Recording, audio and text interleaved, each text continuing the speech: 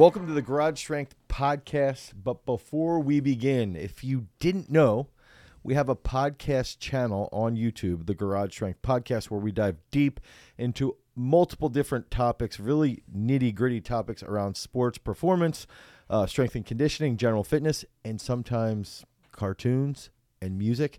We also have channel streams over on Spotify, the Apple Podcast, or wherever you listen to your favorite shows. And please give us those 5 stars. It can help us tremendously. And this show is also sponsored by Peak Strength.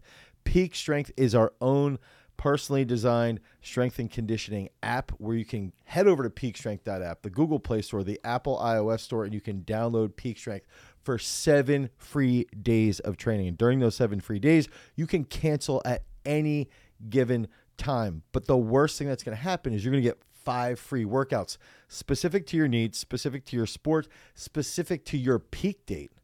Because remember, freaks, at some point you have to begin your journey to attain peak strength. And I am here with my 3-time, I guess, is it 3 times? It's 3 times. 3-time co-author, world champion of the year. I'm just combining all these things. Earl Kunkel. Earl, how are you doing? I'm doing well. Are you excited to be on this live forum? So I didn't realize that we were going to be live on the GS channel. On the big boy. Yeah. And in my head it was like, oh, we're going to go live on the Garage Strength Podcast channel. And then like 3 minutes before we came in here, we were like talking about it. And Jason, the director, producer, was like, no, dude, we're going to be live on Garage Strength. I'm like, what? You have to read your text messages a little with better comprehension skills. I thought he was very clear. This is what we were doing. Well, I think it's like read it with better comprehension and also pay attention when I'm reading it. Yeah. I think the problem is that I feel you're too used to Audible. You needed someone to read it out loud to you. Also, Jason is so good at just telling me what I need to do at all moments of the day. And just pacifying me. Is that part of his like job description, personal assistant? Yeah, we should have put that in there, Jason, as like your 5-star review. That was like the little bonus. Dane's personal assistant that texts him every morning, Dane, I'm ready to film. Can you stop talking to Trevor and come downstairs? So what are we talking about here? Hamstrings. Talking about hamstrings today. Are you jealous that my hamstrings are longer and stronger than yours as displayed by my 31-inch vertical today, even without a warm-up? Not really. At the age of 39 and balding. I hurt myself yesterday running hill sprints again. Oh, my gosh. On your hamstring. Opposite adductor. Ooh. So I did it on the left leg. I do it on before I even take the first step. Essentially, I plant to go. Yeah. And, like, if my foot sort of, like, ducks out a little bit, my adductor takes over. Yeah. And it just will go like, and I like stop because I know if I keep going, it's going to go. It sounds like you struggle with specific co-contractions in that joint. Maybe. I don't know. Maybe your glutes and your hamstrings aren't firing together. Maybe I have to do a better job warming up at almost 40 years of age instead of just being like, oh, I'm going to go run hill sprints with my kid. That's very fair. That's absolutely accurate. The day after I did legs too. Like, yeah. Let's see what happens. I just wanted to share, since you jumped so high, I just ran up hills. Yeah, my vertical is pretty good. If you would have told me 37, I would have believed you. I wanted to point this out before we go further into the hamstrings, is that Noah was watching me do the vertical jump, and he's like, dude, you're doing like a kettlebell swing hinge into a vertical. Your counter movement is not an actual like squat at all. So I had jumped like 28 or 29. I did like 2 where I dropped a little bit more with my knee, with more knee flexion. Yeah. And that's when I hit 31. But what were you testing on? Was it like one of the mats jump where you mat, jump up? Yeah, jump mat. So that one's really tough to. It's hard to cheat as long as you don't bring your feet up. Can't you bring your knees up and cheat it? You can, but it's like you're a tool if you do that. You should have did that just to see the difference. Yeah. And use like a different video. Yeah. A/B tested or something like that. So hamstrings, not only to make you faster, but keep away from injury. So you can be fast and jump 31 inches like you. Correct. Or be old and get hurt like me. Correct. See? Both of those. Look how we set that up. There we go. Man, that's some improv there. Let's talk about the Imagine part, right? So stepping into the gym, Dane. Yep. And today is the day you're going to hammer your hamstrings.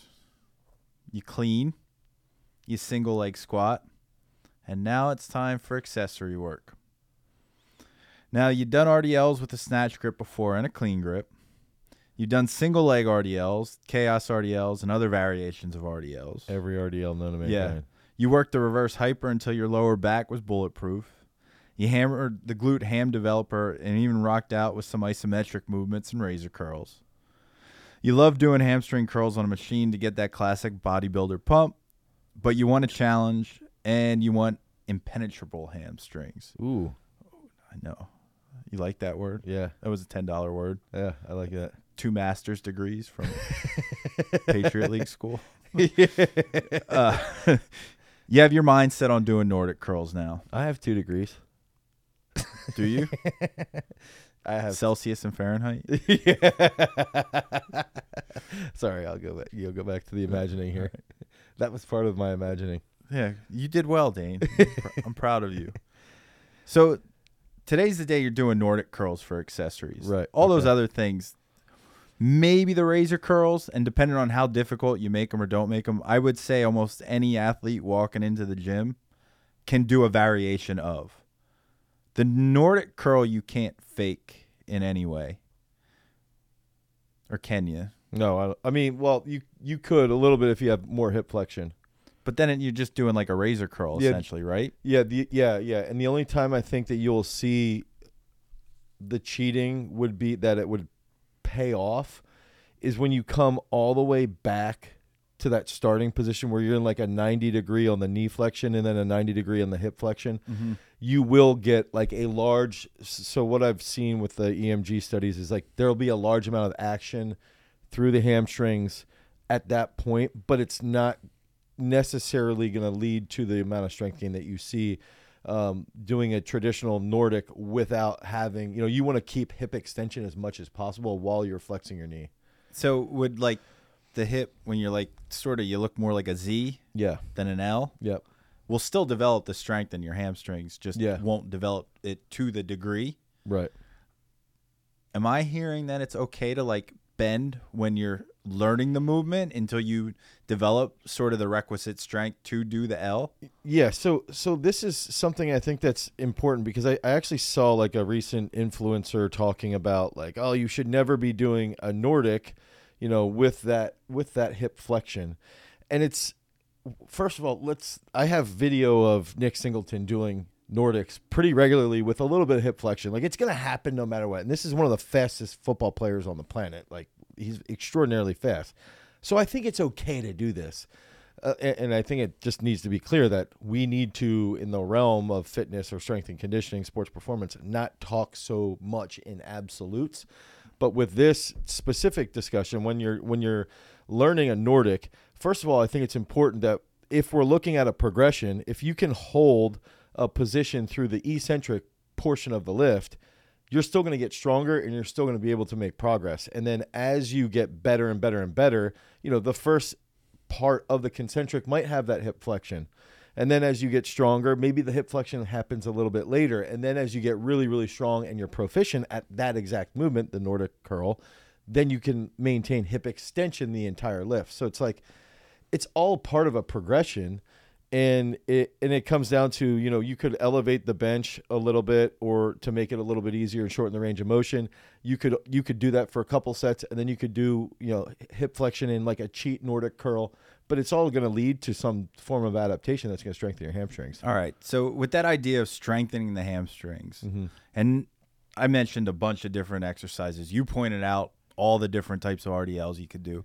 And let's not say one specific exercise, but more like general and all-encompassing. Here's an umbrella, it's raining out type of thing. We want to stay dry. Why is it so important that we build hamstring strength? I think one, it's extremely important for knee stability. So like joint co-contractions around the knee, okay, and co-contracting your hamstrings and your quad together when you're running or cutting and you have to plant and turn, a specific direction. If your hamstrings are strong enough and they can co-contract with your quads, it creates that silenced position so that you can get out of that cut faster for agility. I think also if you look at hip extension, if you're doing a vertical jump, actually, a lot of your hamstrings will be involved with that vertical jump. And then a lot of injuries. So there was a recent study that we've talked about on a couple different live streams and even on a couple different specific videos where we talked about the biceps femoris is the main hamstring muscle that gets injured the most. It's like 73% of the time. So if I'm listening, if I'm there, and I like put my hand on the back of my hamstring, where am I touching to get my bicep femoris? Like the meat of it. So where it's like thick. So like, and it would be like biceps femoris, semitendinosus, semimembranosus would be the smaller part, but it's the semitendinosus and the biceps femoris are really what get injured the most, and they're really the strongest hamstring muscles. Like they're the two strongest out of those three. And so those two basically build up the meat of your hamstrings, and they really are responsible for, knee flexion, hip extension, co-contractions in the knee. I believe even to a point you could argue co-contractions in your hip. And those muscles play such a major role in speed and force production because they're so fast twitch. That if you strengthen them and you train them really well, they're going to get really explosive. And from a research perspective, we've even seen, not the research that I've done, but that I've read, is that the stronger your semitendinosus is relative to your biceps femoris, the less likely you will be of injuring your biceps femoris. So you want to strength train using a Nordic because it really triggers high action from the semitendinosus, which in turn, brings that strength disparity a little bit closer. That strength, I guess you would call it deficit or something like that. It catches it up. It catches that up, and then that prevents that hamstring injury that you could be having. And that's actually, you could almost say it like anchors it. Yeah. And you don't want as heavy as an anchor, weighing you down, if you will. I was even thinking for you that actually might be what you're injuring is the biceps femoris because your semitendinosus is not that strong. Yeah. That's what happens when you're weak like me. Get called smalls for years. And then it just leads to your hamstring strength. I got to get stronger hamstrings. They become small. Well, that's what happens when I don't do Nordic curls on a regular basis. Yeah. Yeah, I think it's like it's an interesting thing. It's funny because we filmed this morning. We filmed the one full body workout, and we had, I don't know if you remember in the script, the dumbbell floor bench with sliding leg curls. And so what was crazy is I was doing that, and later today, like after we filmed, I was doing floor bench and I did 5 reps and I did the slow eccentric. Were you using 120-pound dumbbells I just use 80s because it's hard to get them unless I have a spotter. It's hard to get them on my quads. But holding that hip. That's because you have small quads. They're too big. They don't fit. Yeah, it might be accurate actually. But holding that hip extension, you're using your glutes and your hammies, and then you're doing that slow extension of the knee and then knee flexion. And what was crazy is that later on you start to feel that. And to me, that's part of a progression that could lead to, hamstring training on the Nordics. And I think that you start to realize when you're doing a movement like that, how much, even when you're bench pressing on a normal bench press, I've gotten hamstring cramps benching, because you're squeezing so much to develop that hip extension, which then can be transferred into force into your shoulders. And so that's stuff that a lot of people don't think about when they're actually training their hamstrings and it's going to be similar to every sport as well when you're in those mechanical positions. Now, you were hinting at sort of loading up to if we say the Nordic curl is like a creme de la creme hamstring movement, and it's a hard movement to do. Mm-hmm. Let's talk about sort of top threes. And we can start at one of two ways. I'll let you make this decision. We start at the top 3 where you're dealing with your elite athletes who you can just throw an exercise at them do it. And they have the capability. And it's not necessarily the first time they can do it, but they will get there. They'll get it done. It will happen. Or would you rather start with like... Start with a progression lower. All right, so let's start with a novice athlete. Yeah. Either first time in the gym type of thing, or it's a young kid. And we'll just say average young kid, not someone who's like, oh, wow, they have all these capabilities, just who knows how or why. Mm-hmm. What are the 3 hamstring exercises you're like giving them from an accessory standpoint? Right, straight accessory. The first thing, dude, my favorite thing to do, and people disagree with this stuff, but I would take our mobility band and I'd have them stand on the handles and wrap that around their neck. And the reason doing this, I'd have it around their neck and then I'd make them do a good morning so they would hip hinge. The biggest problem, so if we had a kid who is 11 or 12 years old, the hardest thing for them to learn is how to arch their back. And how to arch their back and recruit their hamstrings at the same time while they have knee flexion. So the cue would be, I want you to hold knee flexion. I want you to put your butt back, maybe touch a wall with your butt and then come back up. And the band sets that tension so they immediately arch because it's like a tactile cue. Even with the wall back there. They can feel it. So it's like, okay, now they're doing a banded good morning with very low load and they start to feel their hamstrings work accordingly. Remember, a lot of these kids, when they first start training, they don't know how to coordinate yet. They don't have the experience. Especially if they're a larger kid, too. Like exactly. Yeah, for sure. You have young kids. Yeah. I have young kids. My favorite thing to notice is how the smaller kids just look more athletic than the taller, bigger kids. Because they're figuring out their body. Yeah.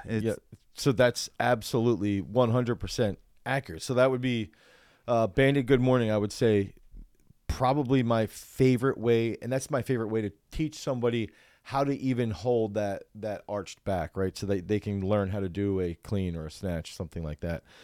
The next thing I would want to do would be, if they can do that with a banded good morning, I'd have them like hold a plate or hold really, really light dumbbells and do like a stiff-legged deadlift where they have like almost knee extension, but just slight knee flexion still, and I'd have them come forward a little bit more so the butt wouldn't hinge as much and they would just come forward. So now they're sort of changing the point of where the lever arm would be and they're coming forward more, and that's going to really lengthen the heck out of their hamstrings while they still have the band on. So it's like a change in the lever arm and a change a little bit with how they're the tactile feeling because now they have a load in their hands. And then the third one, honestly, dude, the third one would probably be just a simple leg curl. Like get them, just get over the fact that the leg curl, like people will cry about it. But if you get a kid on there who's 12 years old and you tell him to come up and squeeze his heels to his butt and he's got to hold it for 3 seconds and then go down through a slow eccentric, dude, they're going to light up their hamstrings. And even if they don't feel it on that day, after a couple of days or a couple of sequences through this, they'll feel it and they'll figure it out and they'll start to be more aware. And that's where like the mind-muscle actions, the mind-muscle connections come into play. Like a lot of people say, oh, mind-muscle connection is not real. It's not real when you're dealing with, well, one, I would argue it is real, but sometimes in research, you'll see it's not real if somebody is a little bit more advanced. Ironically, but in this case, it's like, no, mind-muscle connection works with younger kids because they start to feel the fatigue. They start to feel it localized, and then they can control it a little bit more.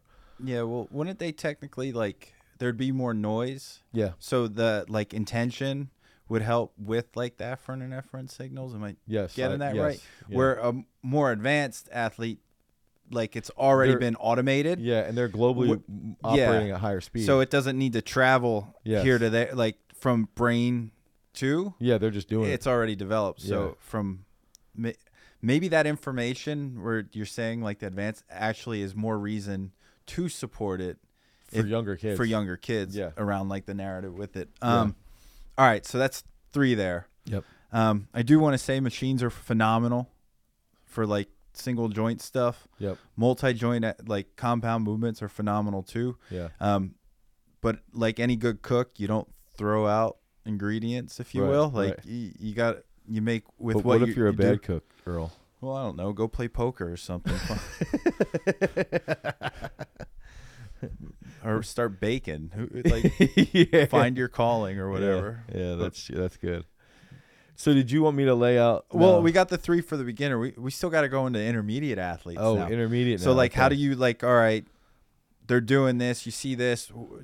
they know how to train. They Okay, know how, yeah. but they maybe don't have the requisite strength yet. Right. What are you doing now to progress them? Okay, so this would be, I would try to get, I'll use the example of, so I use leg curls, right? And that's a single joint movement. So for this intermediate person, let's say that the intermediate individual, they can execute the hip hinge, and they can do that well. So what I would do then is say, okay, intermediate single joint, I want to do like a furniture slider with hip extension. So they're going to be doing like a glute bridge, but only doing knee flexion, knee extension, knee flexion, knee extension. A lot of intermediate kids, so this would be like 7th, 8th, 9th grade, they'll get hamstring cramps like immediately when they do it. So that would be the single joint. The multi-joint movement here that could be a little bit another machine base would be like, let's do a glute ham full term. So you go all the way down and you try and come up here. And if they can come all the way back up. Almost like the Nordic part of on the glute ham. Yeah. If they're strong enough, if they're good athletes. I just want to say that could be advanced. You programmed that holding a dumbbell for me. Yeah. And I was like, oh, a dumbbell. I grabbed a 15 and I was like, after I tried to do like a rep, I was like, oh my God, why was that so hard? And I immediately was like, I think I'm going to use a 10-pound dumbbell. Well, and something that you could do is go like a 10-second eccentric the whole way through, drop the dumbbell, and then come back up. Yeah. I was able to do it, but I was not prepared for when it kicked in during like the Nordic part. And that's where I think it's being aware of that could be an intermediate to advanced. That would be later on with a kid when he's probably in like 8th or 9th grade and she's been training for a while and they're getting pretty strong. Then I would put in like a dumbbell RDL or a dumbbell stiff legged where we start to load it up a little bit more and they're doing like 4 sets of 9. Are you like doing 50s. The single leg yet at the Not yet. level? I would start to put that in a little bit later. Okay. I mean, you could do like a single leg RDL with their back leg supported. You could do single. Would you do the chaos one? Not yet. Okay. Not till the advanced. I think the chaos. So getting into the advanced, the chaos single leg RDL to me is like the pistol squat of hamstrings. Like you have no feeling on that back leg because of the chaos position, and you've got to really hammer that front hammy. And you've got to hammer through hip extension as well. And I think that's where I love the single leg and single leg RDLs, like we mentioned earlier, we've got 30 of them. They're all great. And I think that looking at a single leg RDL is going to be more advanced. It's also going to be more advanced if they're doing it with a chaos position. And it's also going to be more advanced, especially if you start to do it with more load. Should we explain what the chaos position is? Probably, yeah. All right. So I'm thinking of it, and you can correct me if I'm wrong. Your back leg is on a band, something very unstable, and it's up.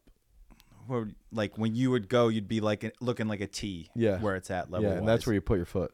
And then it's just you balance on the one leg. Yeah, you balance on that front leg, and then that's how you do the RDL. Yeah. Going into the more advanced stuff too is even, okay, you got Nordics, you got razor curls, we would hammer them, but I would also add in a snatch grip RDL or a snatch grip stiff-legged deadlift. Stiff-legged deadlifts lengthen the heck out of your hamstrings, and then I know I was only supposed to do 3. From a deficit ever? Like you could stand do it on a bench or something. You could do it deficit. You could do it with your toes elevated. And I know I'm only supposed to give you 3 of these, but that's where the RDLs, the snatch grip, stiff-legged deads, the chaos, the Nordics, the razors, the glute ham with a bar on your back, even with a bent knee.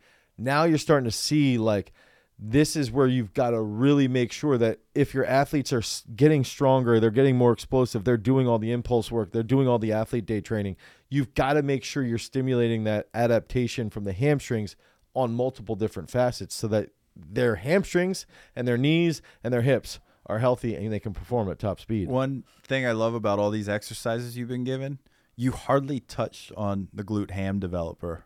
Oh, like just hammering like the reverse hyper? Or? Well, just like the GHD machine. Yeah. And I know how many creative ways you use it. Yeah. Like you didn't even talk about like any of the isometric stuff you do with hamstrings. How you'll tie it in with upper body movements. Yep. You didn't talk sprinter glute ham. Yeah, like or even like what one thing we did with Jan, sprinter glute ham is phenomenal. But even with you want to tell everyone what it is exactly too with like Well, sprinter glute ham would be you have a single leg planted in the glute, in the GHD, and you go down and come back up, go down and come back up, and then you So it's a switch legs. unilateral exercise. For your hamstring and lower back a little bit. Now, another one is if we're looking at hamstrings, they respond well to perturbations. Your back responds really well to isometrics. So one thing that we'll do is we'll take we call it a shit show. We'll take the shit show and we'll put on a bamboo bar and then we'll attach banded dumbbells or kettlebells. And then let's say we're on a glute ham and you just go up to here at 180. So you go boom as fast as you can. So that's all hamstring action working the hip extension. Then you go hold it and you go 1, 2, 3, 4, 5, 6, 7. You hold it for like 7 seconds. But the slow 7 or quick 7? If I'm counting for the athlete, very slow. If I'm doing it, very fast. But the perturbation comes in hip extension. The perturbations come in from the dumbbells shaking. Yeah. The isometric comes in from holding that position. And then you go back down controlled, boom, up as fast as you can. And maybe you do 3 to 5 reps. But that's something that transfers even to a vertical jump. Yeah. So it's like, and then that transfers to holding better positions in other exercises that lead to hamstring development. We haven't even talked about the single leg squat, which is probably the best multi-joint. I think I have it in here at some point. And it just, it's like, I think for us, it comes down to knowing where the athlete's weak, knowing where they're strong, knowing how well they achieve hip flexion versus hip extension, knowing, do they have any past injuries, how well do they pull versus how well do they squat, how well do they jump? Do they jump with a hinge? Do they jump with a proper counter movement squat? And then analyzing what the areas are that are going to lead to those better improvements. Very nice, very nice. I want to get into more exercises around the hamstring that are, I would say, more athletic development based. Yeah. Not saying the accessories aren't. Right. But I want to talk about technical coordination movements and reflexive strength movements and how they tie into hamstring development, and not just from maybe a strength standpoint, but also from like making you more athletic standpoint. Yeah, I think the best example would be a reflexive movement where I do a dumbbell drop, catch, and then I would plant my lead leg. So if I catch and I do a dumbbell snatch, my lead leg would then cycle onto a box. And what happens then is so if I would have my right leg down, I drop with my left hand, I catch with my right, and I rotate quickly into a dumbbell snatch and move forward. So now I'm training my hamstrings how to lengthen and absorb it quickly and then lead to a forward hip extension like I would be driving out of the blocks. I think that's, and because of the fast, you're like, boom, you lengthen the hamstring really rapidly and then go forward. You can, as an athlete, as the one doing the exercise, you don't need to use a heavier dumbbell. No, it's like you just need to let it drop longer. Yeah. And go try to catch it faster at a lower spot. Speed forward. And you can uptick the difficulty, if you will, or the intensity of it, and how far that drop puts you into an RDL. Right. Basically. Yeah, exactly. And I think that's like my go-to, using a plate, using a dumbbell, anything like that. I think also when we're looking at it, it's like, from a perspective of technical coordination, one of my favorites is like a high butt snatch. Oh my goodness. Or like a low hang snatch, or a low hang high butt, or a pause below the knee. That's where you're going to see. So a lot of people who are more quad, all my jams. Yeah, a lot of people who are more quad dominant struggle to recruit there. So if they struggle to really load their hamstrings because they're such good squatters, they might tend to have a little bit more lower back pain. So that's where it's like having them learn how to recruit their hamstrings with their lower back improves that position. So doing a slow eccentric low hang or pause below the knee or a high butt snatch, that's where you're going to see the best payoff. Little self-promotion here. I do have a video. It is a press out of me pausing below the knee, snatching 125 kilos. Yeah, I feel like you paused it for like 7 seconds. It wasn't not that one wasn't that long. I did 117 for like a 7-second pause. Yeah. And I remember you gave DJ crap because he was he wasn't going as heavy as me. Yeah. Like on a different day when he was training. Yeah. And like DJ's way Yeah. stronger. Like, there was no Yeah. reason. Like, he should have been hitting 130s. Yeah. Yeah. And you, like, used me as, like, a shaming tool on him. But not, like, to make him feel bad. Like, DJ, come, like. Yeah, what are you doing? And then the next week, DJ went and did what he was supposed to. Yeah. Because DJ's so freaking strong. Yeah. Oh, that's good. Yeah, the pause stuff. That's shaming's my forte. It wasn't really shaming. It was just more like, here's your potential. Yeah. What are you doing right now? Fulfill that, please. Yeah. Especially because at the time, DJ was, like, competing to win, like, golds at nationals and like try to represent USA. So yeah, that makes sense. I mean, the shaming part. Yeah. Hamstrings, reflexive movements. You like the high butt stuff with the technical coordination. Let's talk about this high butt snatch because it's a very counterintuitive movement because anyone who would see it done, especially in a weightlifting background, would be like, oh my God. Yeah, no, like that's not how you're supposed to do it. Don't Yeah. do this. It's going to do this. It's going to do that. There's so many things wrong with it. But let's talk through, though, why to do it. Like, So if I have someone who, let's say in the weightlifting realm, they struggle with getting their knees back. Now with a high butt, and let's say your butt basically starts in line with your head, now your knees are already cleared. Like you're already back with your knees. So to start the lift, you have to raise your chest, which leads to your hamstrings. It's all your hamstrings that are going to do the work right off the floor. So if I have somebody with weak hamstrings, this is a movement that they can use. I like to use it in sports performance. If I've got like wrestlers, they're in positions like that all the time. Swimmers even, they come out of the blocks with their butt really high.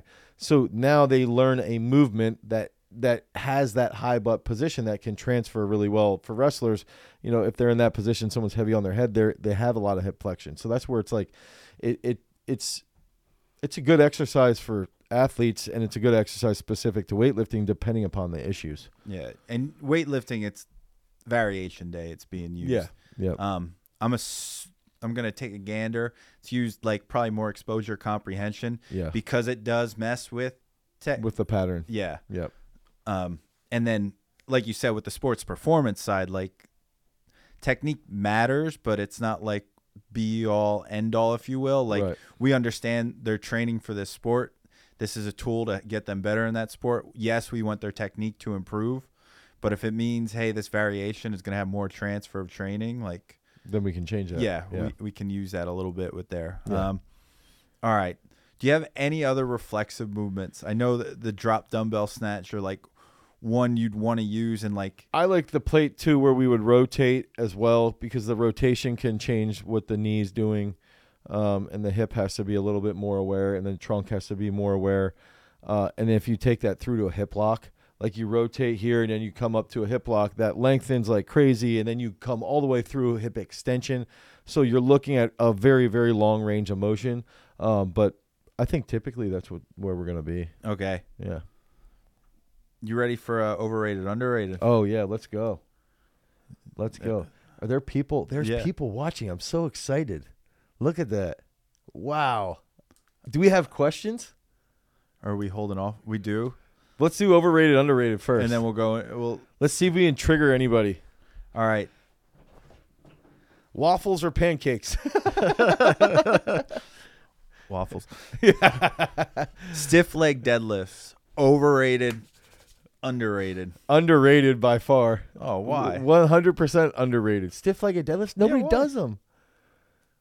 Underrated. You think they're overrated? I don't know. I'm just I asking think you. stiff-legged deadlifts are over. What did I say? I think you said underrated. Yeah, they're underrated. Yeah. Because so you have to come forward so much, and people will try to do them, and they're doing an RDL. And it's like RDL has more knee flexion. Yeah. A stiff-legged, you're almost entirely locked out. And I want to see the hamstrings get really, Is that really, a mobility issue with people? that could be true. But if you've got the mobility, I love them. I absolutely love them. All right. Back extensions on the glute ham developer. Overrated, underrated. I don't know how much other people do them. I don't know. Oh my goodness. I would say underrated again, because I think you should be doing them You almost. love every exercise. Yeah, I think you should almost be doing them every single day. Like, dude, we have in the morning sessions, like with our athletes that train twice a day, They'll do glute ham or back extension literally before they even start their training session. They'll do their warm up, they'll do their mobility, they'll do all of that, and then they do back extensions in the morning to like get everything rolling even further. So I don't know.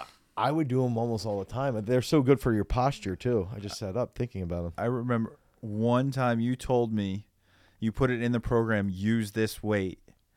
And the worst thing was trying to find someone to help me put the weight on my back. Haley always complains about that. She's like, you want me to use like 60 kilos on my back? Yeah. And who am I going to get to put the bar on my back?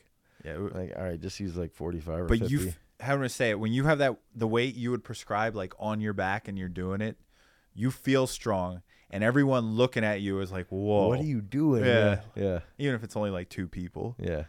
Jason, were you signaling us there was something that came up? Jason's got the mic. He's got the mic. He's on live. He got a mic now. He's on live. I got a mic. So for overrated, underrated, pineapple on pizza. Oh, you know what's funny? We just had this discussion, and I'm a pineapple on pizza person. I'm totally overrated on this one. But I'm also very, very aware that I feel it's overrated. Yeah. Like, I like pineapple on pizza. I like it with bacon. But you talk to people who are like the diehard pineapple pizza people, and they're like, this is the greatest thing ever. I don't like pineapple. So okay. Yeah. So I think it's overrated. Dude, I just love pepperoni on pizza. No. Love pepperoni. I'm more civilized than that and don't eat meat. That. Can we do? We do. We're gonna do. How about Earl does? How many more? I got one more overrated, underrated, and then an either or. Okay, so 2 more, and then we'll go audience. All right. Like the military march, like that stiff-legged march. You ever see people do that? Yeah. With like the one, and they like bend down and do it. Yeah, like a overrated, death march. underrated. Death march. Death march, I think, is underrated because I don't think anybody really does it. Everything's. Who's doing the death march other than us? I don't know. I remember like back in the day seeing videos of like Penlay's guys doing it, but nobody really does it. I will tell you an incredibly hard movement that I discovered in a yoga practice. Ooh, okay. Do you want me to do it now or do you want me to wait? You can wait. All right, I'll wait. And then everyone else could be like, what did he say? Yeah. Whoever cares. All right. Either or. Tyler, the Creator, or Earl Sweatshirt? Tyler, the Creator, only because I feel like Earl Sweatshirt, like the last like 5 years hasn't like popped off really. That's all. That's all because he didn't get more famous. I just feel like he could be developing the breadth of his work more, and I feel like Tyler, the Creator, I've never seen him live, but I know a lot of people who've seen him and they're like, dude, his shows are amazing. I feel like he's done more collabs and he's like built himself out a bit more. I will say, what is it? Is it Earl Sweatshirt's one song with RZA? It's like the most vulgar. He's I don't know if I can't say this on air, but I know my favorite Earl Sweatshirt line. And it's very old. This one is about freckles off of somebody's face. Oh, and it's RZA saying it. And then everything goes back to Earl Sweatshirt. Oh. But I would say, I think generally, they're both great, but I think generally speaking, I would err on Tyler, the Creator. Yeah. I'm Earl Sweatshirt all day. I could see that, yeah. All right, sure. Audience. How many audience ones are we going to go with? Be their spokesperson, Jason. I only chose ones I really liked and related to the conversation. So from Obi-Wan Quixote. Dane, I think you remember him before. Yeah, Obi-Wan Quixote. What's up, bro? I thought it was going to be Peyote. So beginner athlete seems to get hamstring, knee, and ankle pain when doing leg workouts, but can't see any significant imbalances or form issues. Any accessories to help build resilience? Ankle, knee, and hamstring issues. I would say make sure that they're capable of achieving a large degree of dorsiflexion in their ankle. I would do, what I like. This might sound more advanced, but I like doing like let's say a split squat on not Pyrex, split squat on like a PVC or split squat on one of our single leg knee pads that we sell. to force them to be a little bit more stable in their ankle when they're doing a split squat. I think that can help. I would also try to I think sometimes when people are squatting or doing movements, if you just put on like a distraction, or if you're doing if you put a band around their knees, sometimes that can alleviate any knee stress, or it can also help with other areas.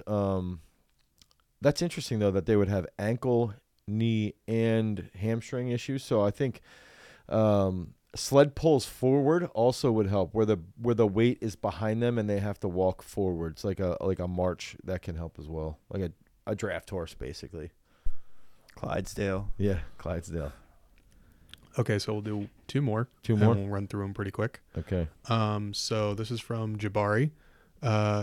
He has a question of, how did you grow your YouTube channel? I'm 13 years old and starting a fitness channel, and we're looking for some tips. Good job, Jabari. Way to go out and hit that. I think the biggest thing that I would say is just consistency. Have like a vision of where you want to be in 10 years and try and work back from that 10-year point and say, all right, if I want to do this in the next 10 years, by the time you're 23, let's say, because you're 13, I want to have 1 million subs, or I want to have 5 million views a month, something like that. You've got to post consistently, and you've got to just say, like, every single week I'm going to post twice a week. And as you get better and better and better, you'll figure out what works and what doesn't work. I would recommend watching someone like Mr. Beast, watching his really old videos to see how raw and unrefined he was, and you can use that almost as inspiration to build into who you are and who what persona you put off throughout your creative work. Watch any Garage Strength YouTube video before 2021. Yeah. So you literally have 13 years of content of showing what not to do on YouTube. Correct. Yes. Good work, Dane. Phenomenal work. Glad you were out there, just like your raw milk. Yeah. We're finally pasteurized now. Yeah. So we got one more interesting here I think you can relate to well, Dane, from Samuel. How do you deal with athletes who are obsessed with perfection? Ooh. He's really dedicated, but talks himself down a lot when things go bad in training or in competition. I think self-doubt and not just self-doubt, but also self-deprecation is really rooted in a bigger issue. And I think that, especially self-deprecation, I think it's okay. And like, I'm self-deprecating pretty regularly, but I think a lot of it is more rooted in like a self-conscious issue I might have, or the way I perceive myself in a specific social setting. And so I think when you're thinking about being overly perfect, you're constantly looking through this lens of judgment from others, and you see like, I can only do this as well as I possibly can, otherwise people will see me in some specific light. And then when you don't achieve something in that specific light, then you further your own judgment upon this perception of other people's judgment.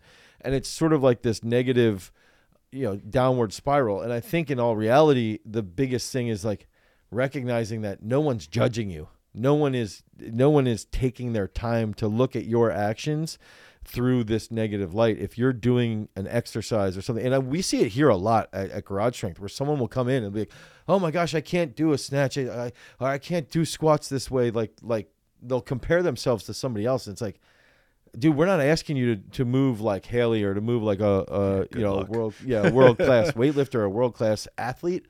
We're just asking you to move. And I think that taking it step by step and recognizing that is a part of the process to healing that conscious or self-conscious, that deep-rooted issue that you might be having. And it's just going to take years and years to get through that process, and just recognize that it's okay to not be perfect. It's okay to execute something with flaws. And what that just means is now you can have more time to learn and more time to lead to improvement. Earl? We got all the audience stuff. Is that all the audience? They don't want to hear what I have to say. You did a great job. Thanks, Earl. So I would say, Head over to peakstrength.app, the Google Play Store, the Apple iOS Store, and you guys can download our Peak Strength app. They're our podcast sponsor. If you guys want more Garage Strength podcasts, something like this, head over to our Garage Strength podcast channel, and we're going to try to do these podcasts live. I want to say once a week or once every 2 weeks.